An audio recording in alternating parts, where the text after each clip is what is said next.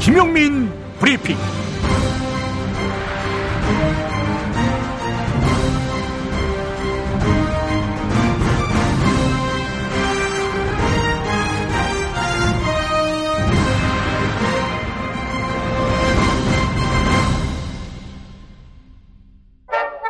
탈모는 맞고 빠진 머리 나게 하는 3개월분 18,000원짜리 뿌리 깊은 샴푸 두피 영양제. 돈 많이 들고 효과 없다 포기하신 분들, 호르몬 부작용, 평생 사용 부담으로 약물 치료 거부하신 분들, 반짝이는 두피가 아니라면 100% 효과를 보장합니다. 또 하나 정수리 냄새, 비듬, 가려움, 손상된 모발에는 천연 여성 샴푸가 15,000원. 뿌리 깊은 샴푸의 모든 제품은 아기와 임산부까지 안전합니다. 1566-7871 1566-7871. 운전자를 위한 꿀팁 7,000원 운전자 보험 카페. 교통사고 형사 합의, 벌금, 변호사 비용은 자동차 보험에서 보장 못합니다. 운전자 상해까지 보장하는 7,000원 운전자 보험 카페. 버스, 택시, 트럭 등 영업용 운전자를 위한 13,500원 운전자 보험 카페도 있습니다. 집 두 채 월 10,000원 화재보험과 식당, 상가, 공장 화재보험도 상담합니다. 실손 암보험 역시 7,000원 운전자 보험 카페. 검색창에 7,000원 운전자 보험 카페. 전화번호 02849-9730. 과학에 관심 있는 시민들과 함께하는 2018 수원 정보과학 축제. 꿈을 만드는 과학, 과학이 만드는 꿈. 드론 창작대회를 비롯한 다양한 대회는 물론 학생 과학축제 한마당과 30여 종 이상의 시민 참여 프로그램으로 가득한 곳. 천재로봇 박사 럭스로봇 오상훈 대표가 함께하고 온앤오프 볼빨간 사춘기의 축하 공연까지 가족과 함께할 수 있는 정보와 과학기술의 만남의 장으로 여러분을 초대합니다.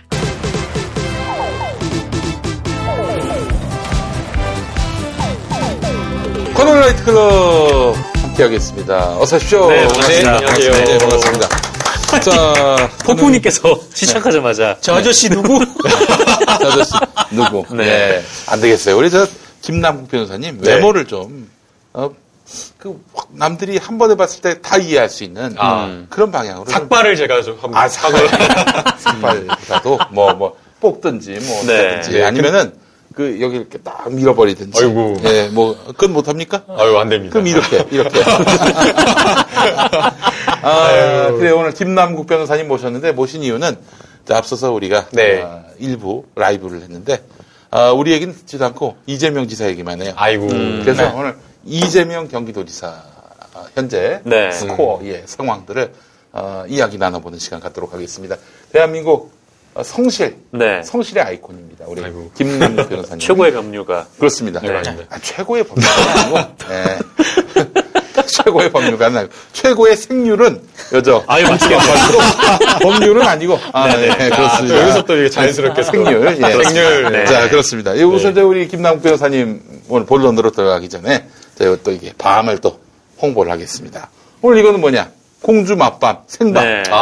생밤 좋아하세요? 네, 제가 시작하기 전에 2개 먹었는데요. 너무 촉촉하고. 그렇지. 맛있더라고요. 그렇습니다. 네. 자연스럽게 드시더라고. 시작하면 먹어야 되는 거였나요? 그럼 저도 하나만. 죽여줍니다. 네. 처음에 여기 깔려있으니까 김남국 변호사님 오셔가지고. 네, 감사합니다. 그랬더니 여기 대표님께서 광고 물품입니다. 이게 진짜 어디서 이 강점이 있냐면, 씹고 난 다음에 짜르르 흐르는 육즙이라고 해야 되나? 과즙. 반질반질 물기가 그대로 촉촉하게 묻어있습니다. 네.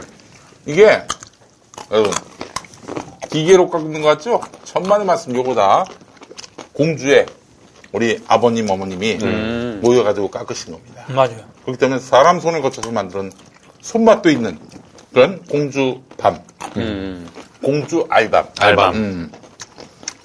맛있어. 이 추석 때 이거를 명절에 다 같이 앉아서 까잖아요.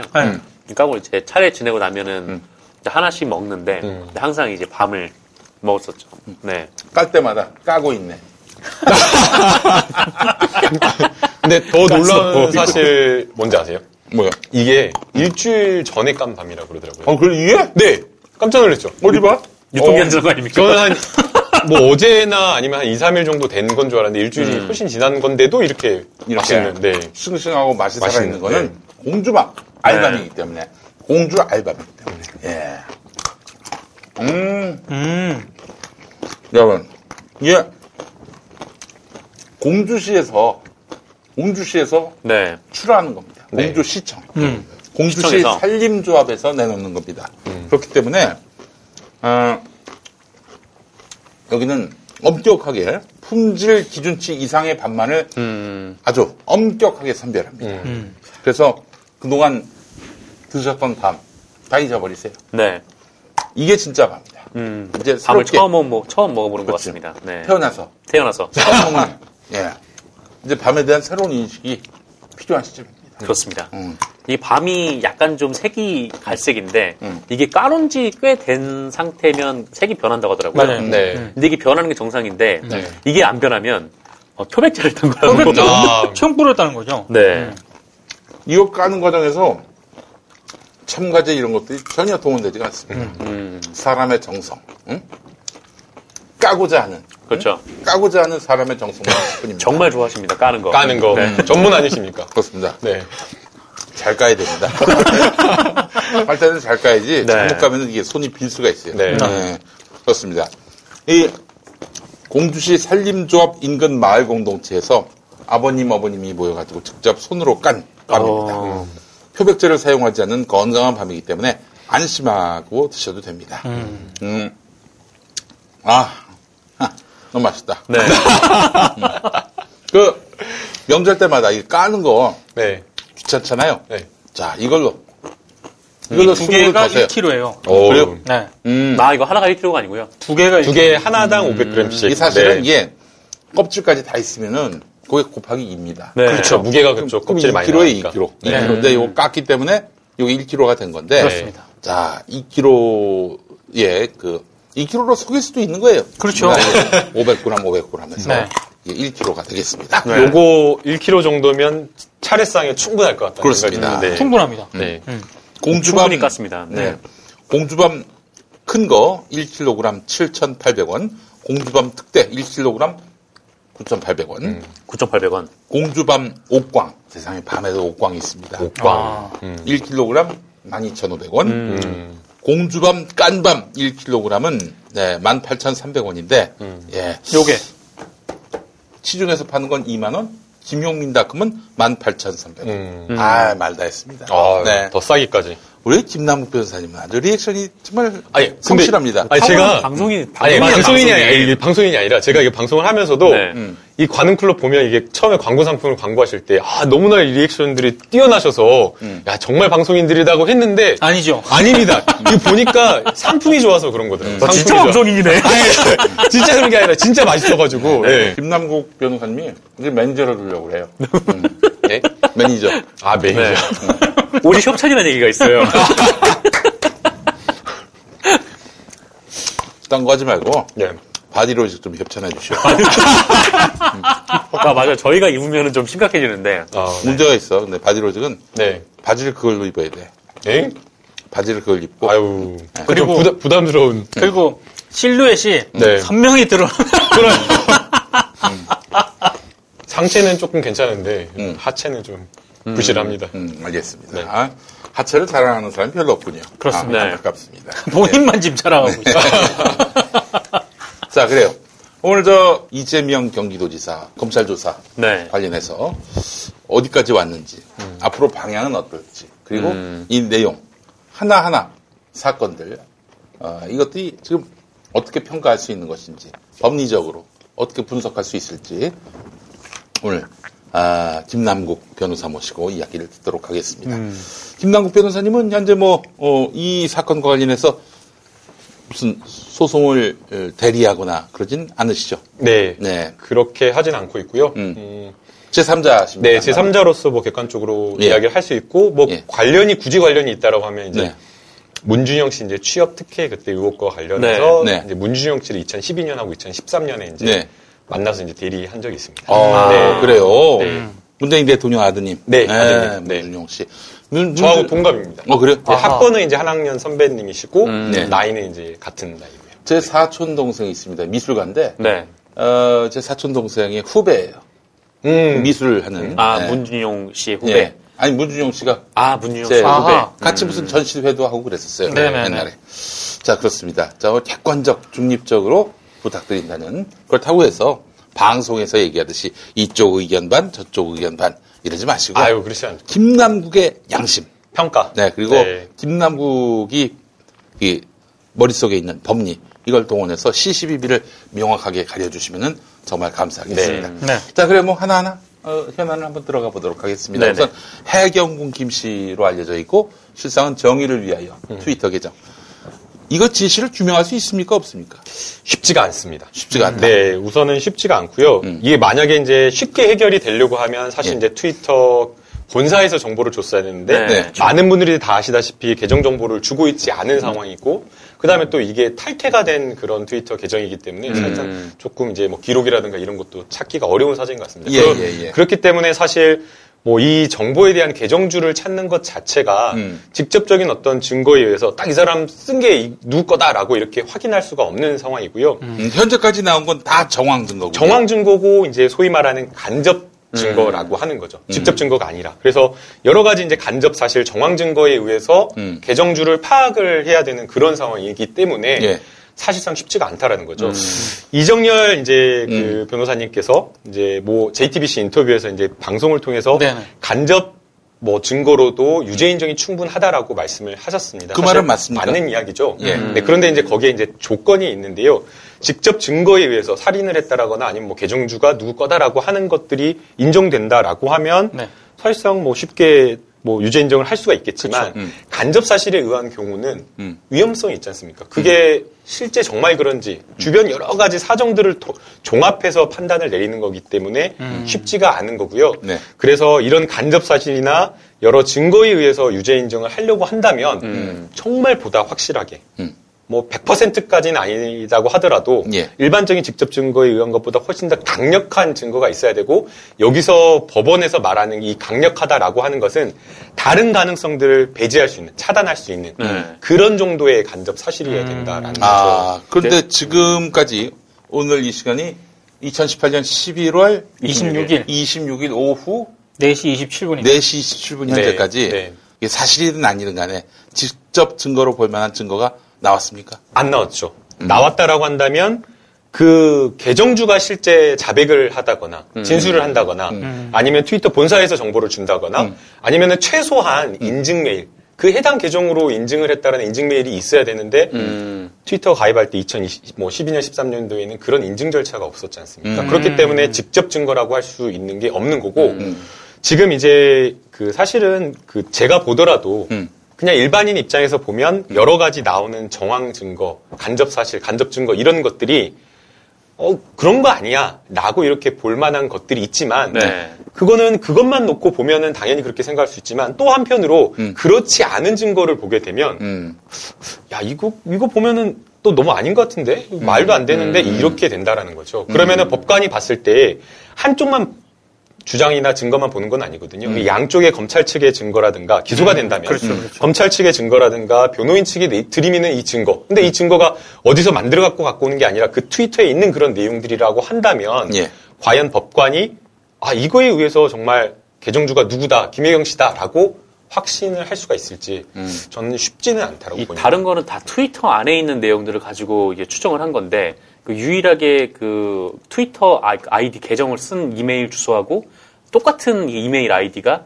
뭐 다음에 한 메일에 거기 있었다. 근데 거기에 마지막 접속지가 이재명 지사 집이었다. 이건데 이것도 직접 증거로 해당이 안 되는 건가요? 그것도 직접 증거가 될 수가 없는 거죠. 우선 그 전에 트위터에 등록한 이메일이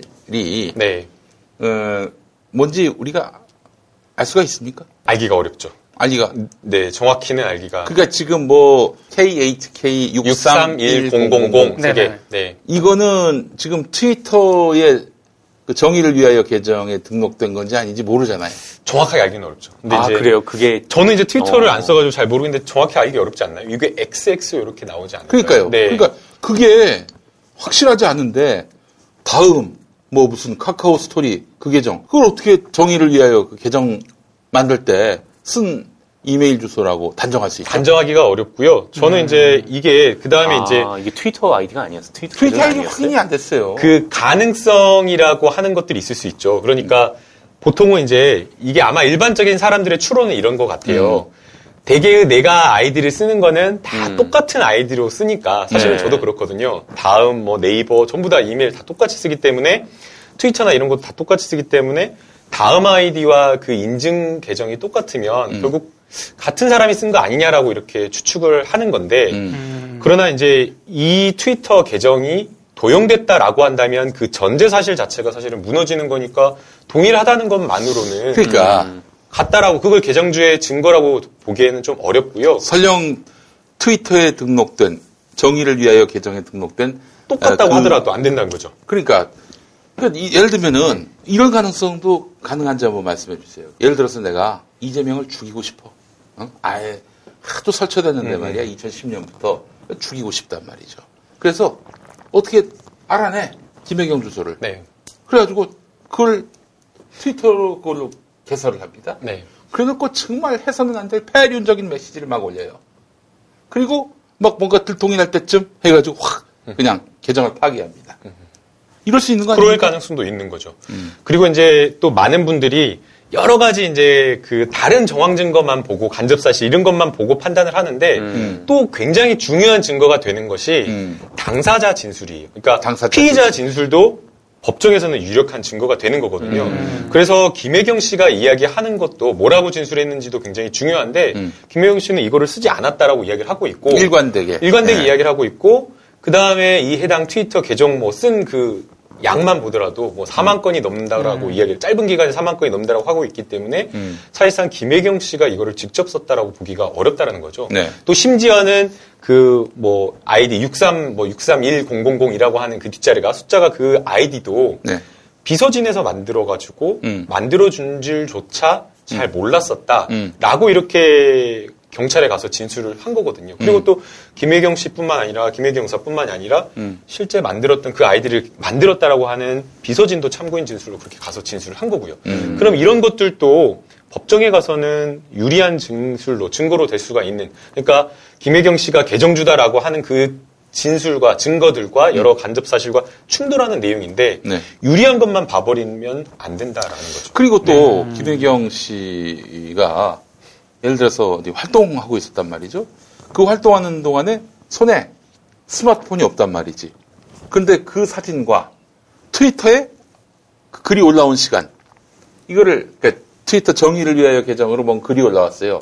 몇 월 며칠 몇 시에. 네. 근데 동일한 시각에 김혜경 씨가 뭐 예를 들면은 무슨 활동을 하고 있었던, 이게 딱 부딪히면 그 순간 이건 탄핵이 되는 거 아닙니까? 그렇죠. 그리고 그거 아니더라도 근데 이게 그 트위터 시간이 네. 미국 시간이라고 뭐 이제 그런 반론이 있더라고요. 네. 그런 반론이 있는데 또 다른 말로는 한국 시각으로 나오는 것도 있대요. 네. 아니, 그거 아니더라도 뭐 몇 년 동안 한 4, 5년 동안 4만 건 이상 쓰려면 이거를 아예 그 휴대폰을 손에서 네.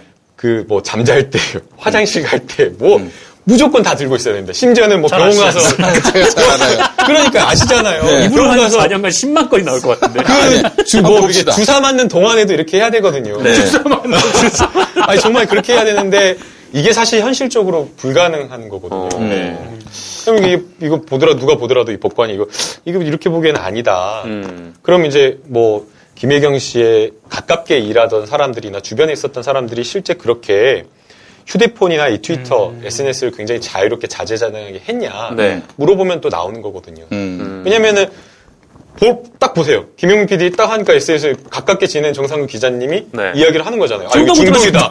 그래 중독이다. 지금 내가 몇 건을 썼는지 보는 거 중요해. 네. 확인하는 거.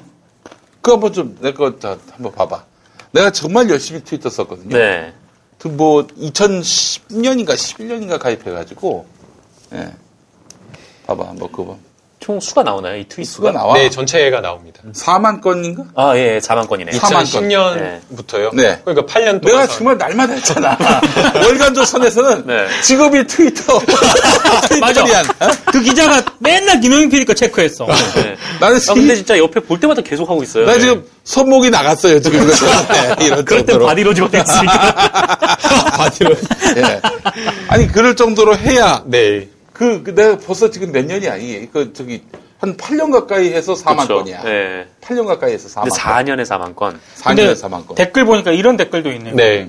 4만 개 쓰는 게 힘들다는 게 김혜경 씨나 캠프가 오용 안 했다는 증거는 아니지 않느냐. 뭐 이런 반론도 있네요. 그렇죠. 그거는 이제 또 다른 차원의 문제인 거죠. 그것도 그러니까 그렇죠. 그것도 하나의 핵심 쟁점이 될 수는 있는 것 같아요. 왜냐하면 그 안에 나와 있는 여러 가지 내용이나 이런 것들을 보면 그렇죠.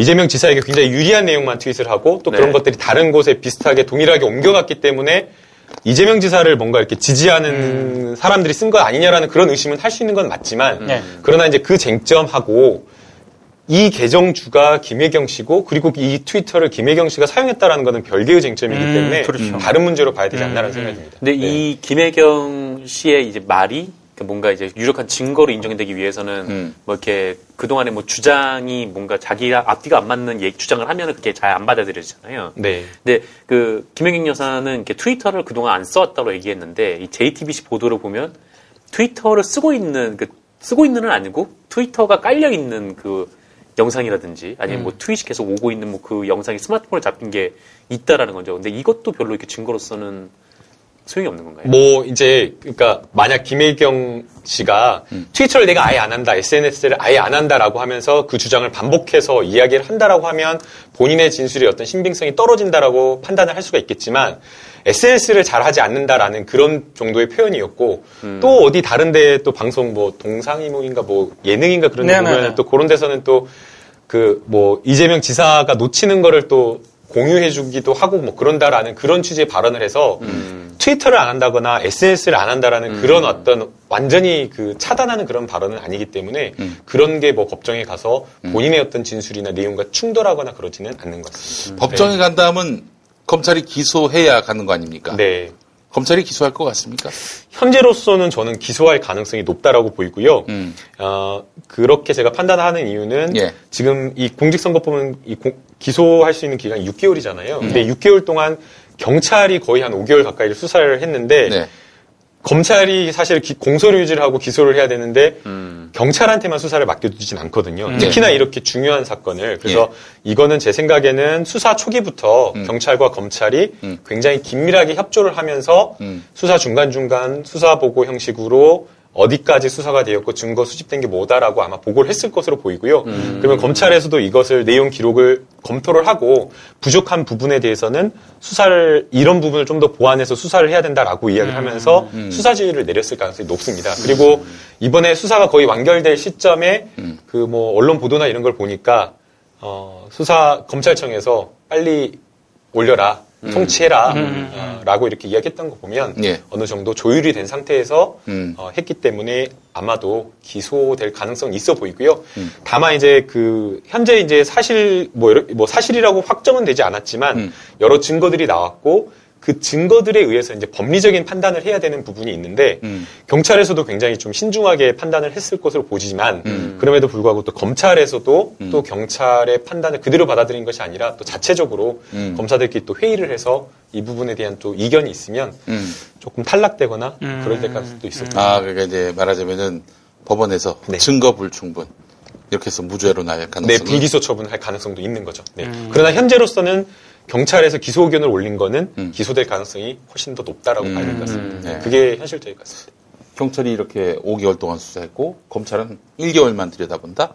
근데 이거를 불기소로 이렇게 결정한다는 건 가능성은 있지만은 현재로서는 좀 약해 보인다. 네, 쉽지 않다. 근데 그건 당연할 수밖에 없죠. 이 정도 사안이 이렇게 커졌는데 검찰이 불기소 처분을 하면은 제가 볼 때 경찰 수뇌부가 다 책임을 져야 되는데 그런 상황은 쉽지 않죠. 네, 그래서 이제 뭐 경찰도 이 사건에 뭐 사활을 걸었을 것으로 보이고요. 또 검찰도 그렇기 때문에 뭐 쉽지 않은 것이지만 어쨌든 신중하게 증거를 가지고 합리적인 그걸 이유를 내놔야 되잖아요. 네. 그렇죠. 네, 그래서 아마 그렇게 판단하지 않을까 생각합니다. 알겠습니다. 네. 자, 근데 이번에 변호인 김혜경 씨 변호인인 나승철 변호사가 뭐라고 씁니까? 그 뭐 무슨 변호인 의견서입니까? 네, 변호인 의견서라고 합니다. 변호인 의견서 수사기관에 제출하는 작성하면서 문준용 씨 건을 언급했어요. 이것 때문에 지금 뭐 사실 난리가 났죠. 네. 민주당 지지자들 사이에서 이재명 사람 다시 봤다. 그동안 좀 웬만하면 그 쉴드 쳐주려고 했는데 맞아요. 대통령 아들이고 무고하게 지난 대선 때 말하자면은 논란에 휘말려가지고 그 인격이 상처를 입었는데 그런 문준용 씨를 끌어다 들여가지고 아무리 자기가 불리하다 하더라도 네. 이거는 정말 해서는 안 될 짓 한 거 아니냐 이렇게 말하고 있고 또 많은 언론들이 네. 뭐 여과 없이 이재명이 문재인 대통령을 향해서 막 반격을 했다. 그러니까 이렇게 소위 말해서 물귀신 작전하는 거 아니냐. 예, 그렇죠. 들어가는 거다. 그렇게 이야기를 하더라고요. 이거 어떻게 보세요? 저는 이제 법률가적인 어떤 시각에서 본다라고 하면 만약에 해당 그 변호인 의견서 내용이 진짜 그 부분을 핵심 쟁점으로 달아가지고 막 이렇게 막 늘려가지고 썼다. 그리고 이제 거기에 대해서 변호인이 직접 막 뭐 해가지고 이렇게 하면서 이거는 막 뭐 문제가 있다라는 식으로 썼다라고 한다면 그러면 저는 진짜 이거는 그 작정하고 덤벼든 거라고 볼 수가 있다라고 보는데요. 해당 내용이나 이런 거를 조금 제가 뭐 이렇게 직간접적으로 좀 전에 들어보니까 그냥 법리적인 쟁점을 다룬 거더라고요. 네. 그러니까 이 명예훼손 허위사실에 의한 명예훼손도 되는 거고 그 다음에 또 그 안에 내용 구체적으로 이렇게 트위터 안에 내용 있는 것들을 문제 삼고 있고 또 그 안에 들어가 있는 여러 내용 사안별로 공직선거법 위반되는 것도 공직선거법 위반 뭐 이런 네. 식으로 다 나눠서 하고 있기 때문에 변호인으로서는 하나하나 꼼꼼하게 따질 수밖에 없는 거거든요. 그래서 당연히 허위사실에 의한 명예훼손이다라고 한다면 그 해당 쓴 내용 자체가 사실적시에 해당이 되어야 되고 그리고 그 사실적시가 진실한 것이 아니라 허위사실에 해당되는 것인지가 먼저 판단이 되어야 되는 거거든요. 그러니까 당연히 뭐 변호인으로서는 그 부분을 이야기를 할 수밖에 없는 거죠. 뭐 일각에서는 개정주가 김혜경 씨가 아니기 때문에 딱 거기까지만 이야기하면 되는 것 아니냐라고 말할 수 있지만 실제로 그래요. 왜 굳이 그런 말을 넣어가지고 괜히 오해를 자초했느냐. 네, 그래서 이제 제가 말씀을 드리는 건데 네. 변호사가 그 해당 그 허위사실 문준용 씨 그 취업 특혜 의혹 부분을 굉장히 그 변호인 의견서에서 분량을 엄청 늘려가지고 그 부분을 집중적으로 쟁점화했다라고 한다면 그럴 수가 있겠지만 이 나승철 변호사가 쓴 이 변호인 의견서의 주요 쟁점은 이 트위터 계정주가 김혜경 씨가 아니다라는 거고 그 다음에 저희가 항상 쓰는 게 가사라는 걸 쓰거든요. 그거와 상관없이 그것과 변론으로 하더라도 이게 김혜경 씨인지 아닌지 여부 누가 뭐 계정주라고 하더라도 그게 허위사실에 의한 명예훼손이 되려면 이것에 대해서 김혜경 씨가 직접 썼다라는 게 하나 또 인정이 돼야 되고 또 두 번째 그 해당 내용 자체가 허위사실이어야 된다라는 것까지 다 충족을 해야지 고소인이 아니면은 검찰, 경찰에서 수사하는 게 유죄가 될 수 있다, 기소가 될 수 있다라고 쓰는 거거든요. 그러니까 변호인으로서는 당연히 그 부분을 방어를 해줄 수밖에 없는 거고 만약에 만약 그게 누락되어 있는 변호인 의견서가 온다면 다른 변호사 법률가가 본다면 이거는 좀 부족하다. 왜 이랬지? 나중에 추가적인 의견서를 제출해서 쓰려고 하는 건가? 네. 아니면은 뭐 나중에 뭐 이렇게 최종적으로 아니면 뭐 이렇게 수사 받으면서 그냥 구두로 이런 부분을 진술을 하려고 하는 건가? 의견을 진술을 하려고 하는 건가? 이렇게 판단할 수밖에 없거든요. 그래서 제가 봤을 때는 법률가적인 시점으로는 충분히 할 수 있는 이야기다라는 거죠. 그렇군요. 네, 그리고 그러니까 법리를 잘 모르는 사람들이 보기에는 이해가 안 되지만은 법리를 다루는 분들 봤을 때는 그런 얘기까지 다 들어가야 한다. 사소한 것까지 다 하는 거고요. 고소인의 주장을 탄핵하기 위해서. 그럼요. 그래서 제가 오늘 이제 중앙대학교에서 이제 강의를 항상 월요일 하는데 항상 이제 그 수업 시간에도 그 이야기를 해요. 작은 사소한 것이라도 법조인, 변호사는 방어를 해줘야 되는 거라고. 그 뭐가 쟁점이, 지금 저희가, 이 사건도 그렇잖아요. 이재명 지사의 사건도 여러 가지 그렇죠. 고소고발이 들어왔는데, 처음에 이 사건 시작했을 때만 해도 가장 중요한 쟁점은 김부선 씨였잖아요. 그렇죠. 근데 김부선 씨가 중요한 게 아니라 지금은 다른 게 더 기소견 올라오고 중요한 게 돼버렸잖아요. 김부선 쏙 들어갔어? 쏙 들어버렸잖아요. 그래서 변호인 입장에서 그럼 변호인은 처음에 사건을 예단을 해가지고 김부선 씨가 중요하다고 거기만 전력을 해서 방어를 하면 나머지는 다 빵꾸가 나버리는 거죠. 그렇기 때문에 이 사건도 역시 마찬가지로 당연히 당사자는 그거 뭐 거기까지 할 필요가 있느냐 내가 쓴 것도 아닌데라고 의뢰인은 이야기할 수 있지만 변호인 입장에서는 아닙니다라고 말을 하면서 이런 부분까지 법리적으로 이야기를 해줘야 됩니다라고 할 수 있는 거죠. JTBC가 그래서 문준용 씨를 걸고 넘어졌다. 이재명 측이 이렇게 보도한 것은 대단히 악의적이라고 봐야 되겠네요. 이제 몰라서 했거나. 네, 몰라서 했거나 그 부분을 이제 어떻게 평가하는가는 전부 다 주관적일 수는 있겠지만 그렇지만 이제 그것을 어떤 정치적인 의도를 가지고 걸고 넘어졌다라고 보기에는 좀 어렵고요. 그리고 이제 그것을 이 내용이 들어간 것만 보더라도 사실은 이게 정치적으로 말도 안 되는 거고 변호사가 쓴 거라고 봐야 되지 않을까요? 왜냐면 누가 보더라도 이 내용을 썼다라고 하는 게 이미 확인이 되온 거였고 그 다음에 또 이 내용을 쓰면 정치적으로 이렇게 역풍이 불 거 다 아는데 뻔한 사실인데 이것을 알고서 걸고 넘어졌다라고 하는 것은 너무 비약 아닐까요? 네. 그래요.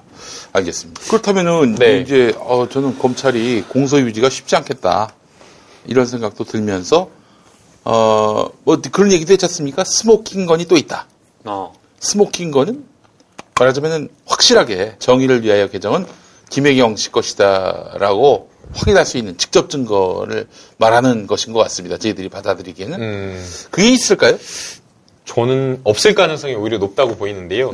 예컨대 지금 기소 의견으로 뭐 경찰에서 검찰로 송치를 하면서 여러 가지 이제 수사 정보와 관련된 부분을 이제 좀 조금씩 풀어놨잖아요. 예. 그러면 만약에 검찰의 자신들의 판단이 맞다라고 한다라고 하는 것을 강화시키기 위해서라고 한다면 제일 중요한 거, 제일 유리한 것을 내놓지. 네. 그렇지. 숨겨놓고 스모킹 건 제일 감싸고 있다가 나중에 내놓을 것은 아닐 거라고 보이거든요. 그래서 스모킹 건이 과연 있을까라는 그런 생각이 좀 듭니다. 김부선 때부터 난 이미 뭐가 있을 것이다라고 하는 말을 믿지 않았어요. 그나마 그 했던 게 점인데 네. 점 없었잖아요. 예. 그래서 저는 이제 저도 사실은 객관적으로 나오려고 했고 예. 그 다음에 이재명 지사님하고 뭐 알지도 못하고 개인적으로 알지도 못하고 중대 선배님이긴 하지만 네. 뭐 개인적으로 본 적도 없고 저도 이 사건을 놓고 어떻게 받아들일지 되게 고민이 많았어요. 근데 저도 법률가지만 이 정보만 놓고 보면 그 개인적으로 정말 그런 거 아니야 이렇게 돼버리거든요. 근데 또 한편으로 다른 그 아닌 증거들을 또 함께 놓고 보면 그러면 이건 좀 다툼의 여지가 있다라고 보여져요. 그래서 되게 이제 뭐 사람들이 이제 자기가 보고 싶은 방향으로만 보려고 결론을 내려놓고 정보를 수집을 하고 거기를 이제 그 주장을 강화시켜 나가는 그런 방향으로 가는데 좀 이 사안 자체가 논란이 굉장히 있는 그런 문제이고 실제 뭐 여러 증거들을 보더라도 그렇잖아요. 그래서 너무 예단하지 말고 지금 현재 수사 중인 사건이고 다툼이 있고 또 특히나 너무나 억울하다라고 주장을 하고 있는 상황이기 때문에 정말 그렇다라고 한다면 정말 억울한 것은 없는지 한 번쯤은 조금 신중하게 돌아볼 그렇습니다. 필요가 있는 것 같아요. 자, 뭐 어디까지나 저희가 얘기하는 건 지금 이 시점, 네. 이 시점까지의 상황을 놓고 저희가 분석한 거기 때문에 앞으로 어떻게 전개될지는 알 수가 없어요. 네, 그렇죠. 그렇기 때문에 이런 점을 좀 전제하고 저희가 이야기 나누고 있다는 점을 감안해 주시면 감사하겠습니다. 안정적으로 정제된 유황과 제주도산 마유를 원료로 사용하는 디아페비노. 유황의 살균 효과로 습진이나 가려움증, 땀띠, 여드름 등 피부 트러블에 좋습니다. 유황 온천에 다녀온 듯 점차 피부가 보들보들해지는 효과 느껴보세요. 세안만이 아닌 샤워 때도 꼭 사용해 보시기 바랍니다. 몸이 건조해지시는 부모님께 선물하셔도 정말 좋습니다. 검색창에 디아페비누 검색해 주세요. 장장 2,700km의 대륙을 종단하는 진짜 여행을 소개합니다. 중국과 몽골 그리고 우리 민족의 시원지인 지구 최대의 담수호 바이칼까지 끝없는 몽골 초원과 신비한 호수를 답사하며 우리의 근본을 돌아보는 블록버스터급 역사 여행입니다. 그래서 이 프로그램의 이름은 사경득답입니다. 역사를 경작해 미래의 답을 얻는다. 대한민국에 단 한 번도 없던 진짜 여행이 될 거라 자신합니다. 카톡 플러스 친구 사경득답 또는 070-7124-1400번으로 문의해 주시기 바랍니다. 주식회사 플래닛 월드 투어.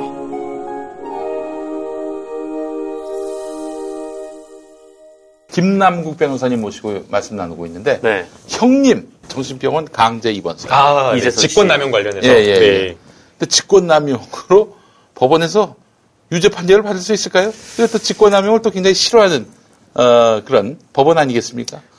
어제 이제 제가 그 청와대 이제 있는 형들하고 저녁을 먹었는데 멋있어. 멋있는 건 아니고요. 청와대에 있는 형들. 이거 다 하시면서 이제 그 형님들도 그런 이야기는 하더라고요. 지금 이제 그 박근혜 국정농단 관련해서 직권 남용과 관련된 여러 이제 범죄들이 굉장히 많이 이렇게 기소가 되고 처벌이 되고 있는 그런 상황인데 직권 남용에 관한 법리가 사실상 많이 확립되진 않았거든요. 네. 지금 이제 이번에 논란이 된 그 신정아 씨 사건. 네. 그런 것들 과정에서 이제 몇몇 그런 큰 사건들에서 이렇게 되긴 했지만 사실 이제 직권남용죄로 처벌되는 경우가 실제 많지. 우병우 있었잖아요, 우병우. 예, 그렇죠. 예. 그러니까 이번에 국정농단 관련해서 이제 많이 그런 것들이 됐지.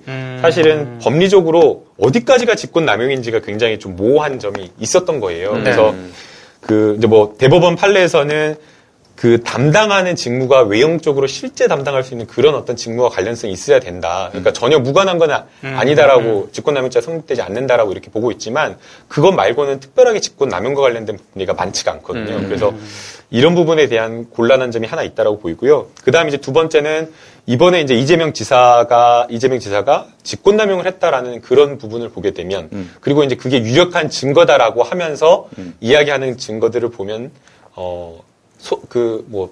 보건소장 거기 이제 전문의 의사한테 이제 뭔가 부당한 지시를 내렸다라는 거고 그 부당한 지시의 내용이 이제 이재명 지사 이재선 씨 글을 강제 입원시켜야 된다라는 이런 부분의 내용이었거든요. 네.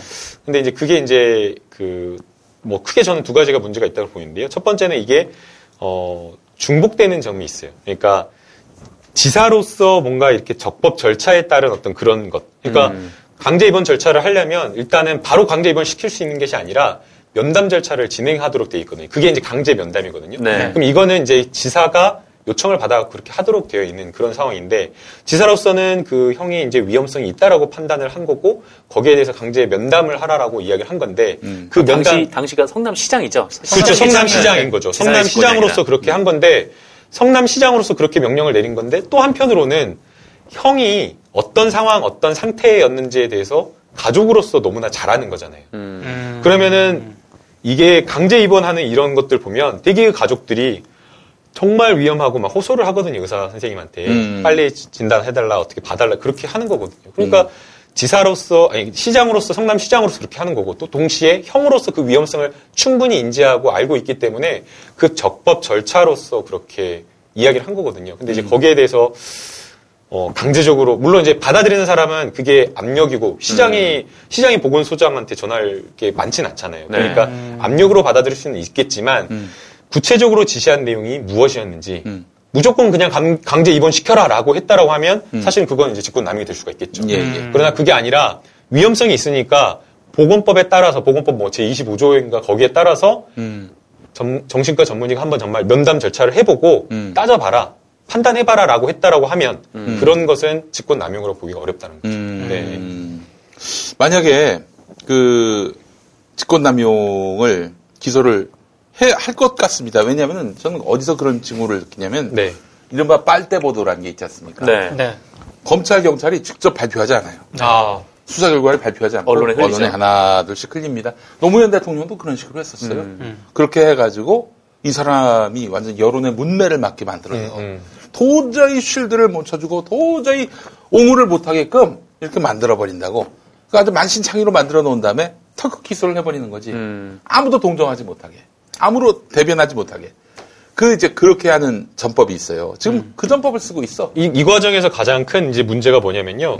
검찰은 검찰에서 경찰이나 이런 곳에서 기소 의견으로 판단한 근거를 보도로 이렇게 슬쩍 흘려가지고 내보내는데 그러면 반대로 또 똑같이 반론 아닐 만한 여러 증거나 근거들 항변하는 그런 내용들이 있으면 변론하는 내용이 있으면 그게 동등한 무게로 보도가 돼야 되는데 일단은 먼저 보도가 돼버리고 나중에 후속 이게 제대로 다뤄지지조차가 않는 거예요. 그러니까 이미 사람들이 이걸 딱 이 정보를 먼저 받아들이고 나중에 들어온 정보를 쉽게 그걸로 희석시키기가 어렵다는 거예요. 그래서 논란이 좀 있다라고 보이고요.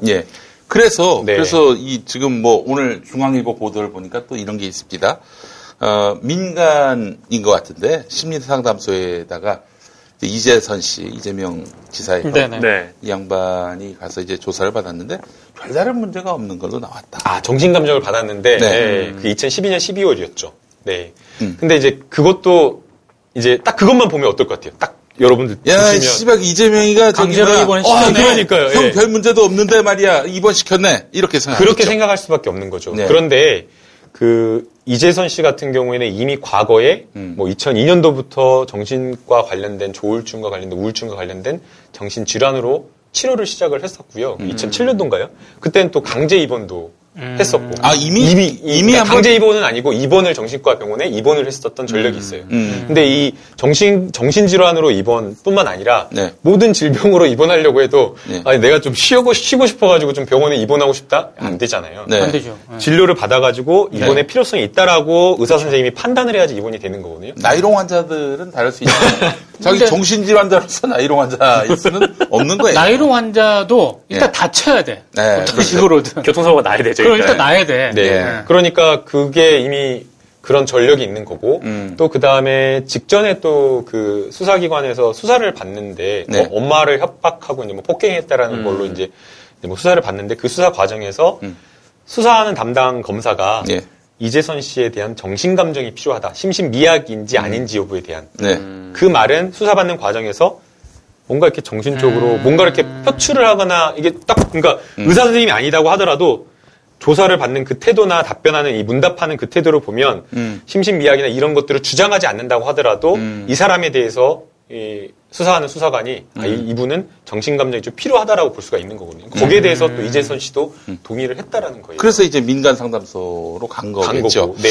근데 이제 문제는 보건소장 한 명도 아니고 두 명이 네. 이재선 씨 별 문제 없는데 이렇게 생각을 했지만 이재명 성남시장으로부터 왜 안 하냐? 왜 안 하냐? 왜 정신병원에 집어넣을 그런 진단을 안 내놓느냐? 정신병원에 보낼 수 있는 그런 근거가 될 그 진단서를 안 끊느냐? 이렇게 했다는 거 아니에요? 네, 그래서 이제 아까 제가 그래서 말씀드린 대로 해당 그 내용, 이재명 지사하고 통화했던 내용이 구체적으로 어느 정도 내용이냐. 이재명 지사가 막 계속 막 명령하듯이 빨리 당장 뭐 집어넣어! 뭐 이런 식으로 했다라고 하면 그거 이제 직권 남용이 될 수가 있겠지만 그러나 이제 문제가 될 수가 있겠지만 또 거기에 또 하나 더 이제 그 법리적으로 또 따져보면 앞서 제가 말씀드린 대로 그 공무원의 권한 사항이어야 된다고 했잖아요. 이재명 지사가 강제 입원을 시킬 권한은 없거든요. 네. 결국에 그 권한은 의사가 가지고 있는 권한이거든요. 그러면 이제 또 사실은 그렇게 서로 지시를 했는지 여부가 먼저 쟁점인 거고 서로 또 그런 지시를 했다고 하더라도 직권남용죄가 안 될 수가 있는 거죠. 빠져나올 수가 있는 거죠. 왜? 제가 말씀드렸잖아요. 그 공무원의 권한 사항이 아닌 거예요. 의사가 최종 판단을 했다는 거지. 공무원이 그 시장이 강제 입원시킬 수 있는 권한이 있는 게 아니라. 아니 그래도 저기 시장이 뭐 보건소장 인사에 그 관여를 할 수 그건 있으니까. 이제 인사와 관련된 거고 지금 이 문제가 되는 것은 강제 입원과 관련돼서 부당한 직권을 남용했다라는 거거든요. 근데 직권이 남용이 되려면 공무원이 가지고 있는 권한이거나 적어도 담당하는 직무로 볼 만한 외형상 형성하고 있어야 되는데 시장이 무슨 의사도 아닌데 그렇죠. 시장은 정신보건법 거기에 따라서 강제 면담을, 그러니까 위험하다라고 치료가 필요하거나 치료가 필요하면서 동시에 위험한지 여부 이런 것들을 판단해가지고 그러면 강제 입원 절차를 개시할 수 있는 면담을 하라라고 이 명령을 바랄 수 있는 것이지 입원까지 결정하는 권한은 없는 거거든요. 그럼 만약에 막 그 의사 그 보건소장에게 전화해가지고 진짜 집어넣어라고 했으면 그게 직권남용은 안 되겠지만 다른 법으로 적용이 될 수 있는 건가요? 조금 그것도 어렵죠. 직권남용이 뭐 강요죄가 될 여지는 뭐 볼만한 여지는 있겠지만 또 쉽지는 않죠. 네. 그래서 이게 일단은 어떤 해당 명령 내용 자체가 구체적으로 어떤 내용인지가 좀 중요하다라고 보이고요. 또 그게 서로 정말 강제적인 어떤 입원 지시라고 하더라도 법리적인 다툼의 여지는 있다라고 보여요. 근데 지금 현재 팩트 자체가 지금 확인이 되어 있지 않은 그런 상황이고, 뭐 이제 두 명의 이제 보건소장은 뭐 강제적인 어떤 입원 조치를 개시하는 뭐 그런 부분에 대한 어떤 압력을 받았다라고 하면서 앰뷸런스를 뭐 타고 갔다가 다시 돌아오기도 했다 뭐 그런 이야기가 있기도 하고 한 사람은 그다음에 또 다른 한 사람은 또 이제 뭐 식사 자리에 안 불렀다. 네. 그 뭐 다툼이 있는 여직이 있는 내용이기 때문에 어떤 내용이 오고 갔는지는 좀 더 봐야 될 것 같습니다. 근데 결국에는 그 이재선 씨 가족이 입원을 시켰잖아요.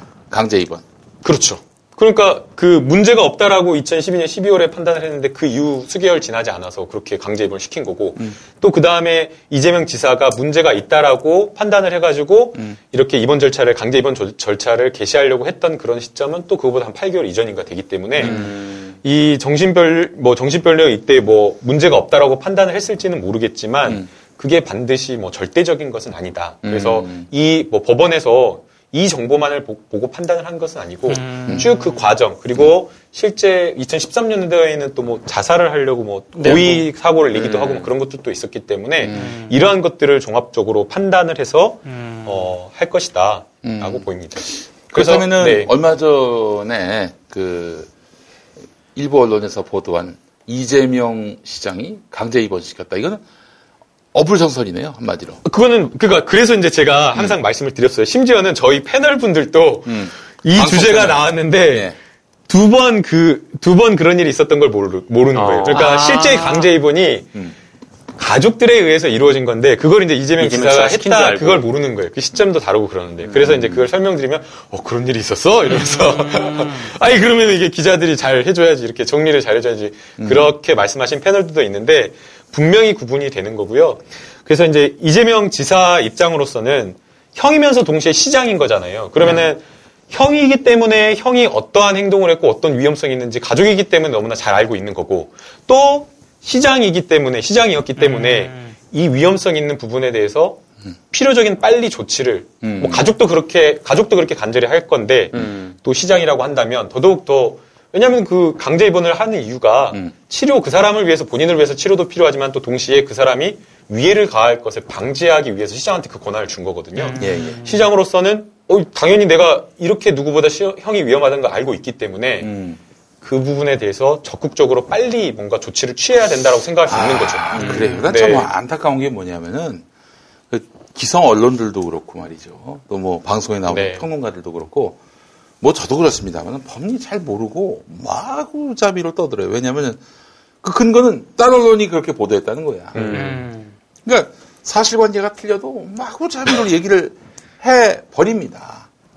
근데 이게 뭐냐면은 아까도 제가 얘기했습니다.만 언론의 하이에나적 습성. 네. 지금은 막 이재명을 막가도 모든 게 다 용인이 되는 시즌이야. 그럼 막가. 그 여기 또 사실은 당하는 사람들은 방어권이 없어요. 일반적으로 맞는 수밖에 없어. 이런 악순환이 계속 반복되고 있어요. 그 피해자 중에 김용민도 있었고. 은근슬쩍 똑같아. 막간 밤. 자, 밤이나 먹겠습니다. 그래서 참 이게 어렵더라고요. 이게 뭔가 이제 그 사안을 객관적으로 보고 여기에 대해서 평론을 한다는 것 자체가 쉽지가 않다라고 보이고요. 누구나 다 보고 싶은 것만 보고 싶고 주관적으로 생각하는 부분에 이렇게 치우쳐서 말하는 그런 경향이 있을 텐데 저도 그래서 이제 조심하려고 하는 거고요. 그래도 쉽지가 않은 것 같습니다. 네. 그래. 예. 진리의 등대, 법리의 등대. 김남국 변호사님과 함께하고 있습니다. 네. 청와대에 형이 있는. 친형 아닙니다. 친형은 아니고. 네. 군뱅이! 다음날 막 속이 안 좋고 막 머리 아픈 상황이 지속이 되면 술 마시는 사람들은 진짜 고민이거든요. 그런 분들을 위해서 상쾌한 아침을 위한 술친굼이 창조됐습니다. 술친굼 먹으면 술자리에서 완전 날아다니잖아. 음주 생활의 퀄리티가 달라진다니까. 어쩐지 하느님이 술만 내리실 리가 없습니다. 이 연말 회식도 술친굼만 있으면 걱정 없어. 연말 회식 절대 강자 술친굼. 술친굼 공식 쇼핑몰 회원만을 위한 추가 증정 이벤트를 확인하세요. 네이버에 술친굼을 검색하세요. 이놈의 뱃살 맞는 옷이 없네. 애돌보랴 일하랴 살 뺄 시간이 없어. 다시 날씬해지고 싶어. 하루 한 끼 맛있고 든든한 비타샵 스무디로 바꿔 드시면 됩니다.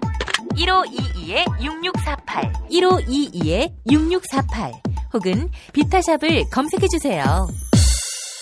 팟캐스트 청취자분들께는 그린 스무디 한 포를 보내드립니다. 심판받지 않는 권력, 바로 언론이죠. 똑똑한 소비자가 정직한 언론을 만듭니다. 관훈라이트클럽이 시민의 눈을 밝게 띄워드립니다. 유튜브에서 관훈라이트클럽을 입력하시면 동영상으로도 시청하실 수 있습니다. 방송과 광고 문의는 1544-5796 1544-5796으로 해주시면 됩니다. 내 인생의 쉼표가 되는 제주 쉼투어 소개 안 할 수가 없습니다. 그렇습니다. 제주 여행, 이제 제주 여행 데려왔어요. 예. 네. 겨울에 제주의 맛이. 네. 진짜. 공주밥만큼 맛있습니다. 네. 제주 여행은 미리 예약을 하셔야 되는데, 막상 표밖에 안 끊어요. 준비하는 거라고는 항공기 예약밖에 안 합니다. 네. 가서는 뭘 할지. 가면은 그냥 다 잔디밭에 말만 있는 줄 아나 봐요. 봄에는 유채꽃이 피고. 그렇지 않습니다, 여러분. 제주도에 그냥 대책 없이 가면 안 됩니다. 네. 준비를 하고 가야 돼요. 네. 네.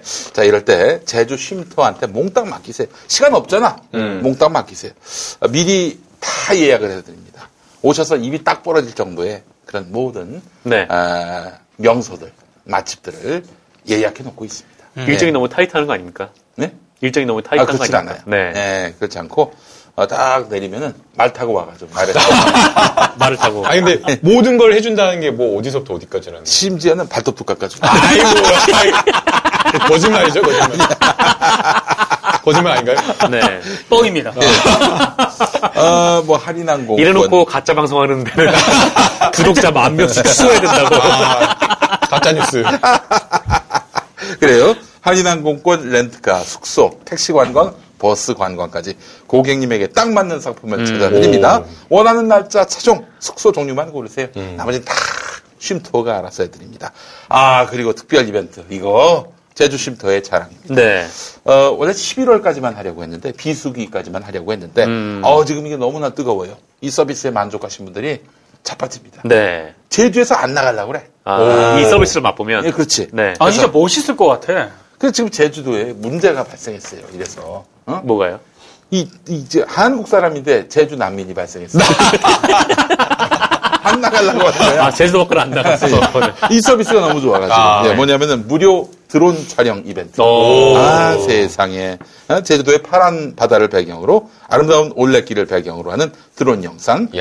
제주 여행의 새로운 추억을 선사할 것이라고 자신합니다. 무료 드론 촬영 이벤트에 대한 보다 구체적인 문의는 제주 쉼터와 직접 상담하시면 되겠습니다. 장소와 시간 이런 조건에 대한 사전 협의가 필요하거든요. 제주 쉼터는 몇 월, 며칠, 몇 명이 여행 가고 싶다 이런 말씀만 하시면은 가장 좋은 조건의 여행 상품들 여러 개를 추천해 드립니다. 그리고 마음에 드신다면 결제 아니면 그만? 아니면 그만? 아니면 그만. 네. 미쳤나요? 뭐예요? 마음에 안 들어도 결제는 해야지. 근데 마음에 안 들면 결제만 하고 안 가고. 마음에 안 들면 그만. 상담했다고 결제해야 하는 거 아닌가. 부담 가지실 필요가 없다는 얘기입니다. 이용 요금은 다 내셔야 하고 예약했는데 뭐 안 간다고 해서 뭐 이렇게 저희가 부담을 지우진 않는다는 얘기입니다. 편하게 그렇습니다. 자, 제주 쉼투어 나에게 딱 맞는 제주 여행 컨설팅 제주 쉼투어 상담 시간은 오전 9시부터 저녁 9시까지 가능하고요. 또 그래도 변함없는 이벤트 양승태 대법원장 자수하면은 저희가 또 무료로 서비스 해드립니다. 자수하면 제주 법원 앞에서 드론 촬영 해드립니다. 그렇습니다. 또 오신 김에 또 저희 베이비 파우더도 선물. 아니 그럼 거기 가가지고 김용민 앵커님 뭐 거기 소개로 왔다 그러면 좀 싸게 해주시나요? 그냥 무료죠.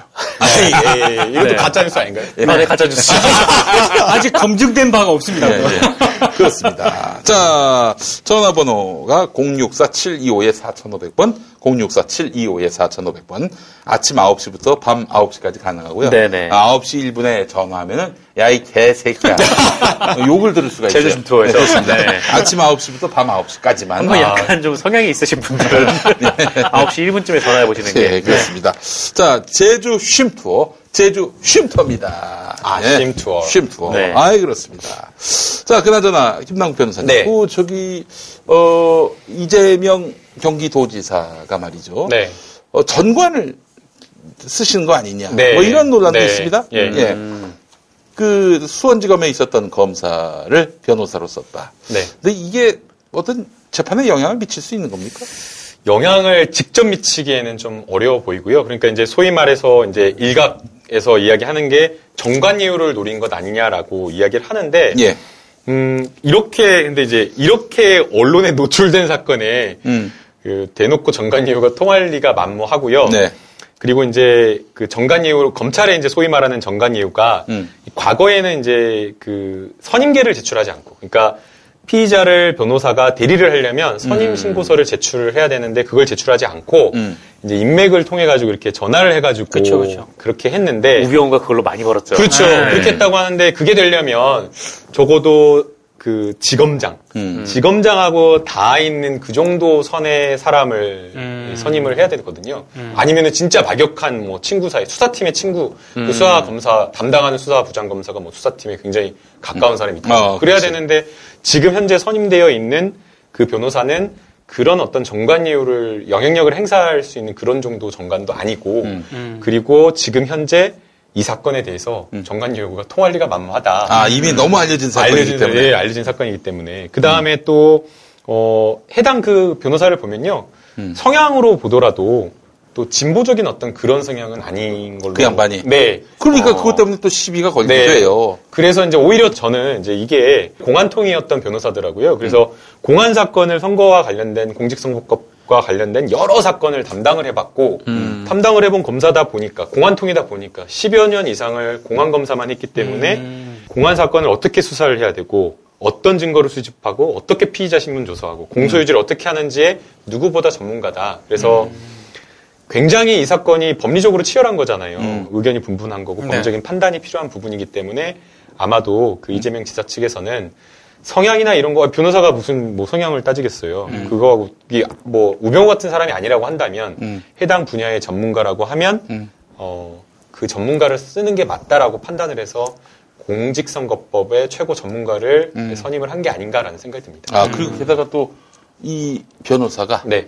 수원지검 출신 변호사가 수원지검에 있었던 때가 한참 한 10년 전쯤, 네, 8년 전쯤, 뭐 그쯤 되는 걸로. 한참 그 뭐 8년 전에 인연이 없어요. 예. 닿지를 않아요. 네. 8년 전이면은 뭐 다 바뀐 거죠. 다 바뀌었겠지. 1년 6개월, 2년에 한 번 바뀌는. 그 수원 지검하고 수원지법이 붙어 있습니다. 네. 그렇기 때문에 거기 구조는 좀 알아야 돼. 구조는 잘 알 수 있어. 어디 화장실이 있고 어디 매점에 있고. 그다음에 어디 화장실 몇 번째 칸이 깨끗하다. 네, 그런 이야기는 해줄 뭐 수 이런 있죠. 정도는 알 수 의뢰인이 저쪽에 비대가 있습니다. 네. 그렇지만은 그렇다고 네. 뭐 거기 남아 있는 수사 검사들하고 뭐 인연이 있다든지 이건 또 아니고 이 양반이 또 검사복을 벗은 곳이 의정부청이라고. 그러면 뭐 그러면 이건 전관예우라고 말하는 것 자체가 이건 또 다른 마타도일 네. 뿐이죠. 네. 예. 엄밀히 사실대로 얘기해야 합니다. 네, 맞습니다. 예. 네.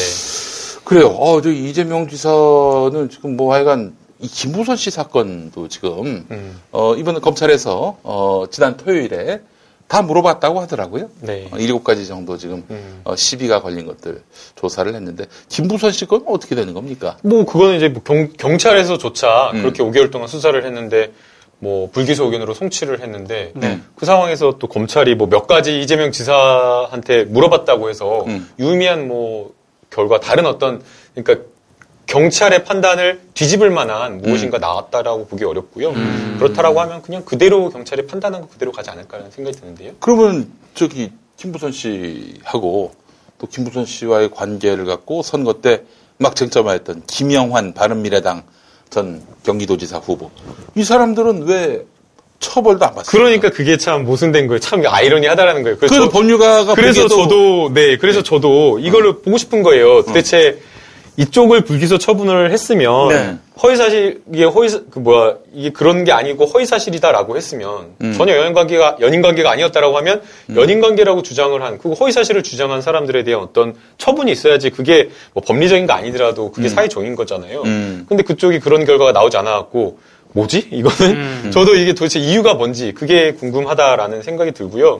그래서 뭐 김영환 의원 같은 경우에는 한 번쯤 그런 생각 해볼 수 있어요. 그러니까 김영환 의원 같은 경우에는 선거 과정에서 검증 차원에서 문제를 제기를 했다라고 한다면, 그리고 이제 그게 이제 표현이나 이런 것들이 단언하는 식으로 안 하고, 공개해라, 빨리 답을 해라, 거기에 대한 답을 해라라고 이렇게 촉구를 하는 그런 측면이 있었기 때문에, 뭐 김영환 의원은 뭐 여러 가지 것들을 다 살펴봐가지고 판단할 여지가 있지만 김부선 씨는 사실 그게 아니잖아요. 말이 오락가락 왔다 갔다가 했다가 아니다 했다 결국에는 아니다고 하면서 굉장히 그 SNS상에 여러 차례 수십 번 막 이런 명예훼손이 될 만한 그런 내용들에 글을 올렸기 때문에 그렇죠. 만약 이게 허위사실이다라고 판단을 했으면 최소한 김부선 씨에 대한 형사처분은 있어야 되는 것 아니냐라는 게 제 생각입니다. 이거는 그러면 김영환, 김부선 경찰이 봐줬다 이렇게 봐야 되는 거 아닙니까? 그래서 이제 꼭 그런 것은 아니고요. 또 이제 그 허위사실에 의한 명예훼손이라고 하더라도 뭔가 이제 그것을 믿을 만한 그렇죠. 정당한 근거가 있으면 이제 위법성 조각 사유라고 해가지고 또 처벌하지 않는 조항이 있거든요. 근데 김부선 그렇죠. 씨가 그러니까 김부선 씨는 제가 이해가 안 된다라는 김영환은 뭐 그럴 수 있어. 네, 그러니까 3자니까. 네, 제3자니까 김부선 씨가 그렇게 강력히 주장하고 여러 가지 뭐 이야기를 하니까 그럴 수 있겠지만 김부선 씨는 당사자가 지금 그런 거잖아요. 그렇죠. 근데 증거는 내밀지 못하고. 김부선이 그 문제가 없다면은 내가 사귄 사람이 이재명을 닮았다. 이러지 않고서야 이게 말이 되냐 이거예요. 네, 그래서 그거는 좀 너무나 좀 황당하고요. 예. 그래서 지금 경찰이 불기소한 이유를 충분히 밝히고 있지 않는데 최소한 그 부분에 대한 내용을 왜 그렇게 판단했는지 수사의 중간 보고 형식으로라도 국민들한테 알 권리 차원에서 이야기하는 게 맞다라고 그렇죠. 보이고요. 그거는 진짜 네. 브리핑을 해야 됩니다. 제가. 그러니까 이런 것들이 무슨 얘기를 또 났냐면은 이재명 죽이기 수사 아니냐 이런 얘기가 나오는 거예요. 시시비비를 가리면은 이재명만이 아니라 이재명에 대해서 문제 제기한 사람인데 허위로 문제 제기를 했다면은 거기에 상응하는 책임을 물어야지. 모두 다 이재명에게 불리하게 이렇게 판단을 하면은 이거는 죽이기지. 그렇게 볼 수밖에 없는 거 아니에요? 참 어처구니가 없습니다. 예. 그래서 지금 이건 지금 김부선 씨 건 같은 경우도 또 경찰이 네. 이게 불기소 송치를 하면서 이거는 딴 데서 지금 또 소송 중이니까 네. 거기서 진실이 가려질 것이다. 슬쩍 또 이렇게 얘기를 합니다. 그건 또 무슨 소리야. 무슨 소리? 그 김부선 씨가 제기를 한 그 민사소송에서 가리란 말이에요? 그렇죠. 그건 말이 안 되죠. 그 서울 남부지법인가 거기로 옮겨간 거 아니에요? 네. 근데 그 민사소송은 남부지검인가? 남부지검에다가 고소를 하고 또 민사소송 3억 원짜리도 예. 그 민사소송도 제기를 했거든요. 예. 근데 수사를 먼저 시작한 곳이 아무래도 충분히 그 수사를 했을 가능성이 높고 또 민사소송 같은 경우에는 법관이 막 직접 조사를 하고 그런 게 아니거든요. 그렇죠. 당사자들이 제출한 증거만 보고 판단을 하기 때문에 거기에서 한참 뒤늦게 그 여름 한 9월 달쯤인가 있잖아요. 10월 달쯤 다 돼가지고 강용석 변호사 선임해가지고 한 거고 지금 네. 강용석 변호사 또 구치소에 들어가 있는 상황이어서 그쪽의 진행 상황이 아주 더디고 있지도 않을 텐데 거기서 판단한다는 건 말이 안 되죠. 예. 네. 알겠습니다. 지금부터 한 2건 정도 더 한번 얘기해봤으면 좋겠는데 네. 검사 사측 유죄 판결 부인. 이거 무슨 얘기예요, 이게? 이제 너무 오래된 이야기인데요. 예. 그러니까 과거에 이제 그 이재명 그 지사가 변호사 시절에 시장도 아니고 이제 변호사 시절에 시민사회 운동을 하면서 그 과정에서 이제 그 본인이 직접 한 것도 아니고 이제 다른 사람이 검사를 사칭하는 그 과정에 이제 변호사니까 당연히 이제 협조하는 차원에서 이제 같이 했다라고 하는 건데 그 부분에 대해서 이재명 지사가 이제 검사를 사칭을 했다라고 지금 이야기를 지금 하고 있는 건데 그것도 사실은 그 당시 판결문이나 이런 거를 보면 이재명 지사가 개입한 부분에 대해서 개입하지 않은 부분에 대해서 약간 좀 너무 확대 해석해가지고 이야기를 한 것은 아닌가 그런 좀 생각이 듭니다. 예. 네. 이거 아직 경찰 수사 중인데 이거는 시비가 걸릴 것 같지가 않아요. 느낌에. 네. 예. 판결문이 있고 그 당시 사실관계 있고 증거 기록이 있으니까. 네. 네. 분당구 대장동 개발사업 허위사실 공표. 이거 혹시? 네, 이것도 법리적으로, 그러니까 법리적이라기보다는 좀 애매해요. 그러니까 뭐냐면, 그 이재명 지사는 그 대장동 개발 사업과 관련해서 정말 그 성남시가 뭔가 이렇게 확정적으로 수입을 얻은 것은 아니지만, 그러나 계약 조건으로 이미 그 수입이 환수되기로 되어 있는 그런 상황이었기 때문에, 시의 수입으로 잡힌다라는 거죠. 그러니까 수입을 얻었다. 그러니까 이미 받았다, 지급받았다라는 그런 개념이 아니라 받을 것이다라는 그 예정인 건데 그것에 대해서 계약이 확실하고 그렇게 진행이 되었기 때문에 진행이 되고 있고 들어올 것이 확실한 거니까 그 부분에 대해서 시장의 성과로서 이야기를 한 거고 그 정도. 근데 아직 안 들어왔기 때문에 이게 허위 사실이 아니에요? 그러니까 이제 엄격하게 따지면은 안 들어왔으니까 안 들어왔는데 들어왔다라고 말한 거 아니냐라고 한 건데 그 이재명 지사의 표현이 들어왔다 지급받았다라는 그런 게 아니라 수입으로 잡힌다라는 그런 미래 수익에 대한 예정에 대한 확정적인 어떤 그런 표현이기 때문에 이것을 과연 들어오지 않은 것을 들어온 곳으로 말한 것이냐 아니면은 이재명 지사의 이야기 것처럼 계약이 돼가지고 사업이 그렇게 다 추진이 되었고 그 계약 결과에 따라서 수입으로 잡힐 것이기 때문에 미래 확정적인 그것에 대한 정책적인 평가냐 그런 부분이 조금 애매한 점입니다. 그러면은 김부선, 김영환에게 들이댔던 잣대로 이재명 지사한테 들이대면 아무 문제가 없겠네. 아무 문제가 없겠어요. 그러니까요. 아니, 김영환하고 김부선은 헛개비를 본 거 아니에요. 그렇잖아요. 근데 이거는 이재명은 아직 안 들어왔다 뿐이지 들어올 미래의 예정 수입에 대해서 얘기한 건데 예. 이걸 허위사실로 말할 수는 없는 거 아니에요. 그러니까요. 과장을 했다 뭐 이런 얘기는 뭐 나올 수 있을지 모르겠지만 아주 엄격한 기준을 들이댄다면. 네. 그러니까 그 보통의 이제 그 공직선거법에서 허위사실로 이렇게 판단하는 것들이 되게 보면은 명백하게 진실인지 아닌지가 판명이 되는 것. 그래서 현재와 과거의 사실에 대한 것이 대부분이고요. 미래의 사실이라고 하더라도 기초되는 사실이 전제되는 사실이 현재나 과거에 있어가지고 미래에 대한 것이라고 하더라도 뭔가 이제 참거짓을 판단할 수 있으면 되는 건데 지금 이거는 미래에 대한 것이잖아요. 그럼 미래에 대한 것이기 때문에 뭐 이런 걸 판단한다라고 하면 기초 전제되는 사실, 현재의 계약이 있다라고 한다면 적어도 뭐 들어와갖고 이미 받아들었다라고 이렇게 표현하지 않는 이상 이거를 명백한 허위 사실로 볼 수 있을 것인지 조금 법리적으로 애매하다라는 측면이. 이거는 제 의견뿐만 아니라 네. 저도 애매해가지고 다른 이제 여러 변호사님들, 뭐 판사 출신 변호사님도 여쭤보고 뭐 그랬는데 이정현 변호사님께도 여쭤봤어요. 이정현 변호사님께는 아직 못 여쭤봤고요. 네, 여쭤봤어요. 네. 여쭤볼까요? 예. 김용민 PD님이 좀 물어보라고. 그렇지 마. 그렇지 마. 아유. 정렬이 형하고 네. 또 애틋한 관계예요. 그러니까요. 네, 네. 안타깝습니다. 네, 그래서 좀 이게 좀 어려운 측면이 있고요. 기소가 된다고 하더라도 판사가 아마 그 판단을 할 거예요. 그러니까 공직 박탈에 해당되는 정도의 벌금을 때린다고 하는 선고를 한다라고 하는 것은 악의적이거나 실수로 보기 어렵다거나 아니면은 선거에 유리하려고 굉장히 뭔가 허위 사실을 인식하고도 하는 그런 건데 지금 해당 내용 자체가 그런 부분에 있는 건 아니잖아요. 네, 알겠습니다. 그 조폭연루소를 그 SBS가 이렇게 그것이 알고 싶다. 그거는 진짜 저도 말도 안 되는 것 같아요. 근데 그거는 경찰 단계에서 무혐의로 결론 났어요. 아유, 그렇죠. 그건 진짜 그 너무 무리한. 저도 방송을 봤어요. 논란이 됐다고 우연히 제가. 그걸 봤는데 그건 진짜 너무 무리한 말도 안 되는 거였어요. 그럼 지금 저 소송이 걸렸단 말이죠. 네. 이재명 지사가 5억인가로 SBS를 상대로 걸었는데 이거 재판에서 SBS 불리하겠네요. 아니요. 그 재판에서 SBS가 불리할 수 있는데 또 그 SBS가 무리했다라고 해서 또 SBS가 반드시 패소한다라는 그런 의미도 그렇죠. 아닙니다. 언론은 의혹 제기를 할 수 있으니까. 맞습니다. 의혹 제기를 할 수 있는데 그 위법성 조각사유.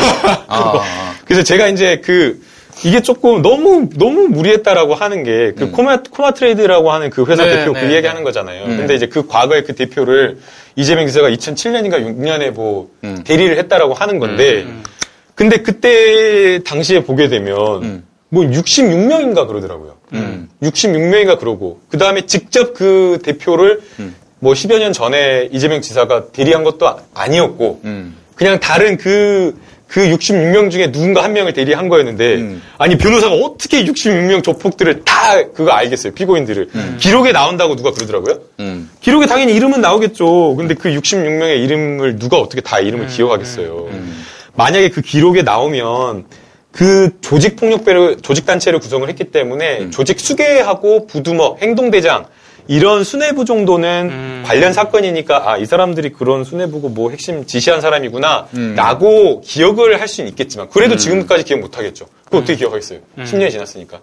이런 이름 정도는 인식했을 수 있겠지만 66명의 그 뭐 조직폭력배인가 그런데 그중에 그 코마 트레이드 대표가 지금 35살인가 그래가지고 그 당시에 한 20대 중반이었기 때문에 그냥 일개 폭력 조직원이었을 뿐이에요. 그러니까 영향력이 미미한 그런 위치에 있는 사람을 그 60명 중에 한 명을 어떻게 기억을 하냔 말이에요. 기억 자체가 불가능한 거죠. 알겠습니다. 네, 그래서 저는 그걸로 문제 제기하는 것 자체가 너무 근거가 빈약하고 그 다음에 이제 이재명 그 성남 시장 시절에 후원을 해갖고 뭐 이렇게 했다라고 하는데 그거는 이재명 시장한테 문제를 제기를 할 게 아니라 오히려 조폭을 비난해야 될 게 아닌가 생각이 들어요. 물론 그런 어떤 조폭인 거를 잘 검증하지 못한 그런 잘못에 대한 비판은 있을 수 있겠지만 그렇다고 해갖고 뭐 결착했다 이렇게 보기에는 어렵고 그때 코마트레이드 그 대표가 뭐 샤오미나 이런 것도 막 수입하면서 정상 기업인 것처럼 탈바꿈하려는 노력을 했던 거잖아요. 그 노력의 일환으로서 성남시에 후원하고 막 하면서 시장하고 사진도 찍으려고 하고 그랬던 거였잖아요. 그러니 사실은 후원하는 후원사고 막 이러다 보니 이재명 시장으로서는 경계를 약간 조금 낮출 수밖에 없었던 상황인 거죠. 그래서 이것만으로 조폭 연루설 너무 무리하다. 이건 진짜 의혹 좀 너무 무리한 그 추론이었다. 그럼 SBS는 어떻게 되는 거예요? 그래서 SBS는 그래도 뭐 자기네들은 나는 이렇게 추론했다라고 주장을 하는 거고 그런 의혹 제기 언론으로서 충분히 할 수 있는 거다라고 이렇게 보고 있기 때문에. 그런데 그 무슨 영화를 하나 보여줬잖아요. 영화요? 아수라 보여주면서 또 타이틀에 은수미 시장도 나왔습니다만 이재명 도지사를 박았단 말이죠. 네. 이 조폭하고 연관된 조폭의 이익을 배후에서 챙겨주는 그런 나쁜 시장으로 이렇게 이미지 메이킹을 했는데 이와 관련해서 SBS는 면책될 수 있는 겁니까? 그러니까요. 그게 그 단정적으로 만약 단정적 확정적으로 그렇게 보도를 했다라고 하면 문제가 책임질 수 있는 소재가 있는데 근데 이게 참 애매한 측면이 있습니다. 그 언론의 그 언론인으로서의 자세나 아니면 보도 프로그램 이런 것으로 보도의 기본 원칙을 지키지 못했다라는 그런 평가나 비난은 받을 수 있겠지만 법률적으로 그게 뭐 명예훼손이 된다거나 허위사실에 기반한 그렇게 책임을 묻기에는 조금 어렵지 않을까라는 생각이 듭니다. 그렇기 때문에 언론이 일종의 말하자면 면책특권이 있는 거예요.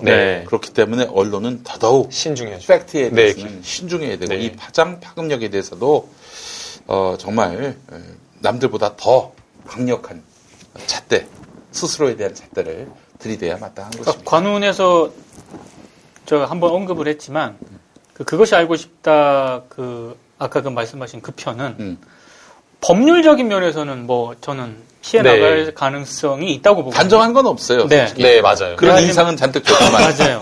그런 이미지를 풍기긴 했지만 단정을 하지 않았기 때문에 법률적으로는 빠져나갈 가능성도 있지만 이 다 기자 언론인 입장에서 봤을 때 저널리즘적 측면에서 봤을 때 매우 상당히 무리한 보도였다. 그건 분명한 것 같아요. 말씀 중에 진수님께서 아이디 진수님께서 댓글을 올려주셨는데 제주 신투어 검증인데요. 김용민 브리핑 듣고 왔다고 하니까 여기는 거의 모든 손님이 그렇다라고 하시거든요. 그러니까 김용민 이름을 언급해서는 특혜를 누릴 수 없습니다. 아무 소용이 없네. 검증해 주셨네. 친절하고 가격 싸게 잘 다녀오셨다고. 아이고 감사합니다. 발톱을 깎아줬다는 얘기는 없습니다. 알겠습니다. 이렇게 친절하게 또 검증을 바로. 그렇습니다. 자, 그래요. 마지막으로. 일배설. 이재명 일배설. 이것도 역시 무혐의로 결론 났습니다. 이건 사실 이야기할 가치도 없는 거죠, 사실은. 수사를 한다는 것 자체, 수사라는 검사도, 이건 왜 이런 걸. 문제 삼은 쪽에서는 뭐가 문제라는 거예요? 이제 가입 내역이 있다라는 그런 그래서 건데. 그래서 이재명이 결국 일배다라는 건데. 그러나 그냥 호기심으로 그 일배에 가입을 해볼 수도 있는 거고. 그 다음에 이제 저도 가끔 이제 TV 종편에 TV조선이나 이런 곳에 많이 출연을 하기 때문에. 일배에서 글을 많이 남길까봐. 뭐 작년에도 많이 검색을 해보고 그랬거든요. 의외로 또 욕을 안 하시더라고요. 아니 기자 중에 그 일배를 취재하기 위해서 거기 가입한 기자들 좀 있습니다. 있기도 하고. 일배 저에 대해서 이제 모독하는 글이 올라와가지고 그래서 제가 그 일배 운영자한테 메일을 보냈어요. 이럴 수 있는가? 와 빛의 속도로 지우더라고요. 지웁니다. 일배 운영자가 좀 그런 게 있어요. 일배 운영자는 칼같이 지웁니다. 그렇기 때문에 정말 고소할 마음이 있으면 또 고소하면 그건 자기 마음이지만은 지워야겠다 그러면은 정말 빛의 속도로 지운다는 점. 그렇기 때문에 사실은 지난번에 그 워마드와 일배하고 차별하는 거 아니냐. 워마드는 지우라고 해도 안 지운 거 아닙니까? 일배는 빛의 속도로 지워요. 애초에 그런 털을 만들지 말지. 지우고 앉았어요. 지금 왜 TV조선에 출연하냐 그러는데 이거 출연하라고 처음에 그 출연자가 없다고. 그러니까 더불어민주당에서도 계속 우리 쪽에 이야기를 해주는 사람이 거기에 TV조선에 출연을 해야 되는데 출연을 안 한다는 거예요. 왜냐면은 이제 너무 이제 그 보수 그쪽에 질문만 있고 왜냐면은 공격받을 것만 하는 거예요. 그러니까 정말 논리적으로 뭔가 이렇게 방어하기 어려운 것들, 그러니까 뭐 청와대에서 실수한 것들, 이런 것들만 막 그런 주제만 막 TV조선 다 다루는 거예요. 그러니까 그 집요하게 그걸 후벼 파고 그러면은 그 야당 패널로 나가면 힘들거든요. 근데 어쨌든 누군가는 나가야 되니까 더불어민주당에서도 꼭 나가라라고 뭐 처음에 이야기를 했죠. 청와대 형들이. 아니 청와대 형들은 아니고요. 김 변호사님 나가서 저 방정호 얘기 좀 해봐요. 나가도 좋은데, 그 얘기 좀 해. 좀. 갑자기 다른 질문했는데, 전원책 변호사님 이야기했는데, 그런데 말입니다. 이러면서, 그 방정호 대표는. 방정 이럴 때, 그 반대편에서 그럴 거야. 채널A에서 그랬다며. 그렇지. 김일성. 3대 세습. 3대 세습을 했는데, 우리나라 언론사 중에 4대 세습하는 데 있다. 그 동아일보거든. 네. 박종진 형이. 네.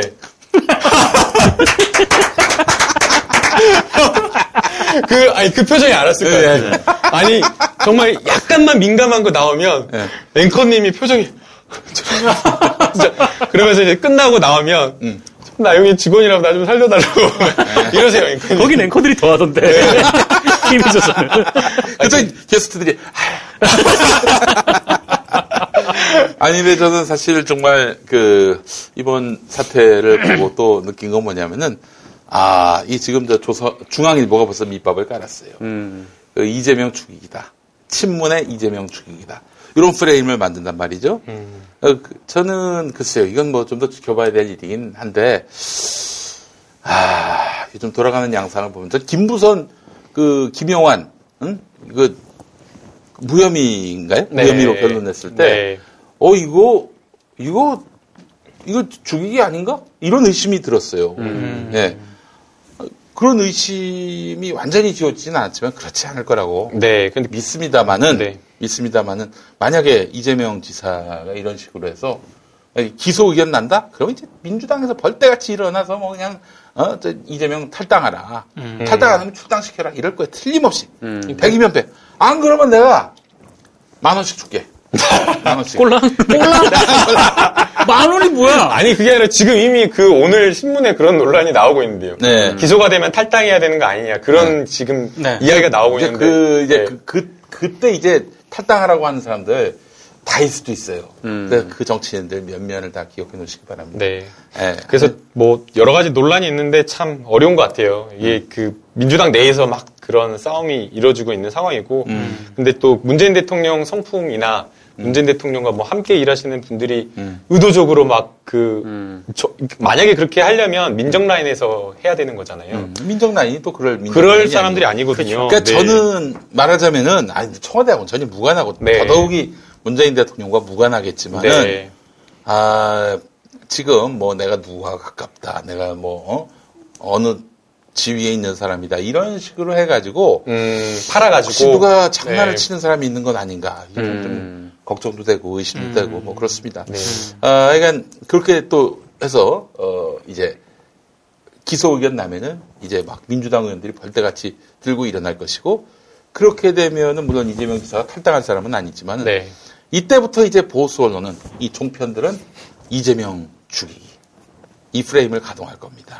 권력이, 문재인 정권이 이재명을 죽이기로 작정했다. 이 상황까지 가면 이제 아수라판이 납니다. 조중동은 제 예상으로는 친문 핵심과 이재명 지지자들 사이에 갈등, 분열, 정치 투쟁, 권력 투쟁 이 프레임으로 이간질. 이 프레임으로 거긴 이미 보수 언론 쪽은 그건 이미 됐다라고 생각하고 지금 박원순 쪽으로 좀 옮겨가는 그런 모습이 좀 있더라고요. 이미 이재명은 죽었다. 그러니까 이미 이른바 이제 지지자들과 이재명 지사의 지지자들이 이미 사이는 돌아올 수 없을 만큼 갈라졌다라고 판단은 한 것 같아요. 그래서 그 다음을 지금 보고 있는 게 아닌가라는. 그래요. 박원순 죽이면 박원순으로 끝나는 게 아니죠. 다음은 또 다른 김호준이라고 하는데.